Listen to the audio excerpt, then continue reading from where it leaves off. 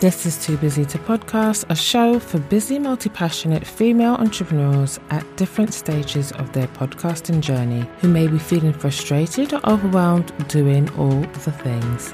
I'm your host, Rosemary Calendar, podcast editor and podcast manager.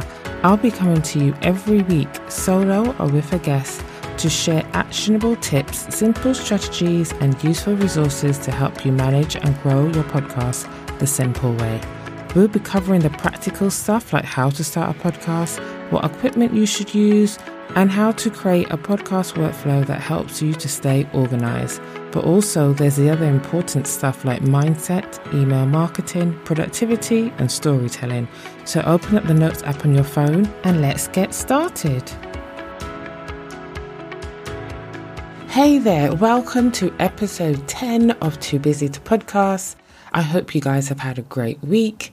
In this episode, I'm going to walk you through how to submit your show to Apple Podcasts before you launch. Now, according to Buzzsprout, as of May 2021, so a few short months ago, Apple Podcasts was number one in download numbers with 29.3% of podcast users and 23.2 million downloads. So you'll want to make sure your show is added so you can have access to all these amazing listeners.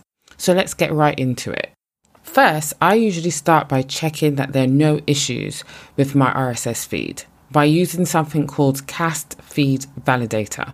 You simply pop your RSS feed, copy and paste it into the box in Cast Feed, and it analyzes it, highlighting any errors. Basically, if there's an X next to any of the sections, it means there's an issue and you just need to go back to your hosting platform and resolve that issue.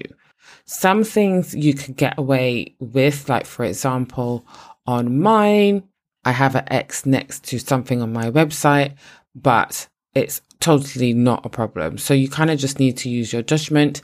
They have information boxes to kind of tell you a bit more about what the error might be. So yeah, just make sure that you run through your RSS feed to make sure that there are no problems. Your show will be validated in Apple Podcasts. However, I just like to do this bit before I get to the Apple process, just to make sure that process is as smooth as possible. So it's totally up to you. You can totally skip this bit, go straight to Apple and depend on Apple to give you the information. But yeah, it's your call. Remember, we covered RSS feeds in episode 9, the last episode. So be sure to check out that episode. If you're listening to this one, you're thinking, what on earth is she talking about? So make sure you pop back. And as always, I will link the episode in the show notes. Before submitting to Apple, you need to have at least one episode live with your host. And next week, I'm going to share my strategy with you in terms of launching. And this is one of those tips, so to speak. So you need to have your episode live in your host. When working with my clients, I recommend that they do a trailer. And we've talked about trailers in episode 4. So again, go back, have a listen, and then this will make lots more sense. Most directories accept you pretty quickly, but Apple can take anywhere from 24 hours to 14 days. I've heard lots of different stories. There doesn't seem to be any rhyme or reason to it. One day, my podcast was accepted within minutes, but on the other day, someone else in my network said that she'd been waiting, 3, 4, 5 days. So just allow yourself that time to avoid having to push your launch date. I allow 2 weeks. So when I work with clients, there's a set of things that I ask for at least 2 weeks before their launch date so that I can get all their ducks in a row and submit to Apple in time. Again, if you haven't listened to episode 4, which is all about trailers, make sure you go back and do so. The next step is to log into your iTunes account. So iTunes is the app on your phone or your desktop where you're able to listen or watch lots of different content. So if you're an Apple user, I am sure before the time of Spotify and, podcasts became so popular, we all bought music on iTunes to listen to, like albums or series. I don't use it quite as much because now we've got Netflix and podcasts. So it's kind of become obsolete for me, but it's totally, totally important in terms of podcasting because you need to use those login details in order to create your Apple Podcasts account. So if you don't have an existing Apple ID, you will need to create one in the App Store first.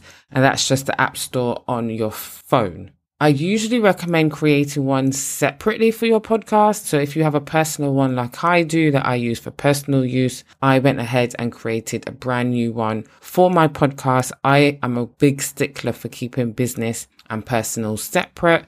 You might feel differently, but it would be my recommendation that you keep them separate. If you do create a new Apple ID, someone told me to do this and I do pass it on to my clients. Make a very small purchase, the smallest purchase that you can find. Make a small purchase so that Apple can see that your account is live and isn't just, dormant and sitting around. Once you're in your account, you'll need to add your show. So you'll log in using those login details. You log into Apple Podcasts Connect. As with anything at the moment, security is quite high. So you usually get a 6-digit code that you will then need to input into your Podcast Connect account, and then you'll be granted access. So once you're in, you'll want to click the plus sign in the top left-hand corner and select New Show. Then you want to select Add a Show with RSS Feed. Then you'll need to add a show with RSS feed and copy and paste your RSS feed from your host. Remember, your RSS feed lives in your hosting platform. So whether you are using Libsyn, Buzzsprout, Podbean, Anchor, wherever it might be, your RSS feed lives in your host. So you just need to copy and paste it. You would have already validated it, so there should be no problems. Copy and paste it into this section. You want to click Make My Feed Publicly Available, which is under the RSS Feed Access section. Now, in the User Access section, you can choose whether you'd like to restrict access. This will only apply if you set up users in your account. Only the users you choose to will be able to see the show within the account. So if you have no users, such as that's not something that I worried too much about. Be sure to click Save as you go through. You want to review your details on the show information page to make sure it's all accurate. And I'll give you a few little things to think about in a moment.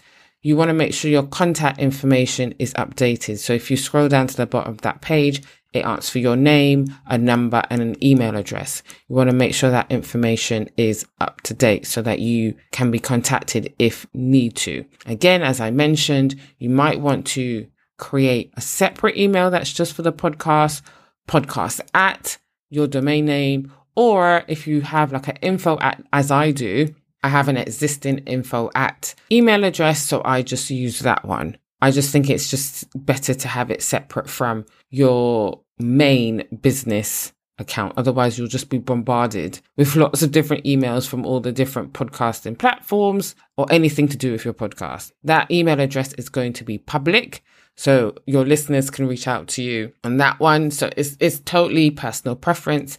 I just, again, like to have things separate. Now, on the left-hand side, you'll see something called availability. Select that, and that's where you'll be able to select where you'd like your show to be available. So in what countries, for example, whether you'd like your podcast to be available publicly, which means that it'll be available in other podcast apps. I highly recommend that you choose this. Otherwise, you are limiting your podcast reach, your audience reach. You'll also be asked to choose how often your show will release new episodes. So you can pick, there's quite a few options, weekly, daily, fortnightly, once a month, whatever it might be. Just pick the appropriate option that works for you. If sometimes you want to do a bonus episode, sometimes like twice a month, don't worry about it. You don't need to chop and change it each time. Just go with what will be your main frequency for releasing your episodes. Then we come to the content rights section. You want to make sure this box is ticked because you are confirming that you have the right to any third-party content. Then you hit submit. That's it. You're done. Easy peasy lemon squeezy.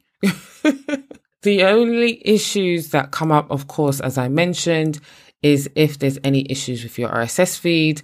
But if you run it through Castfeed beforehand, then this process should be as simple and straightforward as I have just outlined. You should receive email confirmation from Apple when your account has been approved. Make sure you update your account with any payment information and check your inbox for any emails that require you to take action. For example, they might ask you to verify your account. You want to make sure that you check everything to make sure that there's no sort of delays or hiccups to your launch date. Once approved by Apple, you will see all your episodes suddenly appear in your Apple Podcast Connect account. There's an episodes tab near the top. You just click that, and as you go along, as you start to grow, of course, starting out, there'll be nothing. Well, your trailer will be there because you need to launch with at least one live in your RSS feed, in your host. So your trailer will be there. And as time goes by, you'll see it starts to populate every week, every month. However often you release your episodes,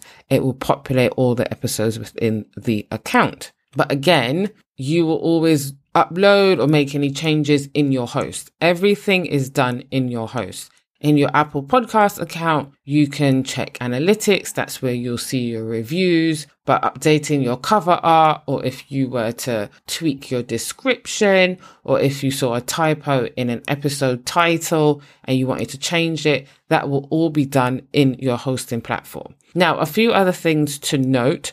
For the description, you can have up to 4,000 characters. But of course, choose your words wisely. You want to be succinct. You want to be concise. You want your listeners to be able to read it and come away with the answers to these questions. Who the podcast is for, what it's about, and what makes you the person to talk about this specific topic. What makes you the expert? So make sure that you've kind of covered those off. Again, just because you have 4,000 characters doesn't mean you need to use 4,000 characters.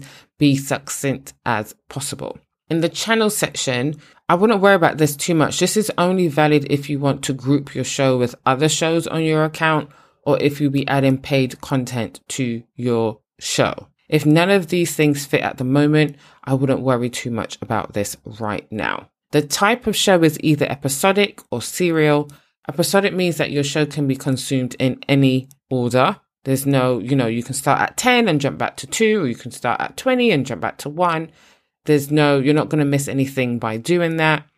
Your last season will be displayed first in the app.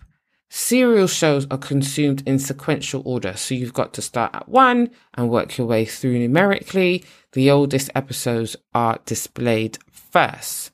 Explicit content. Now, you must tick this if applicable.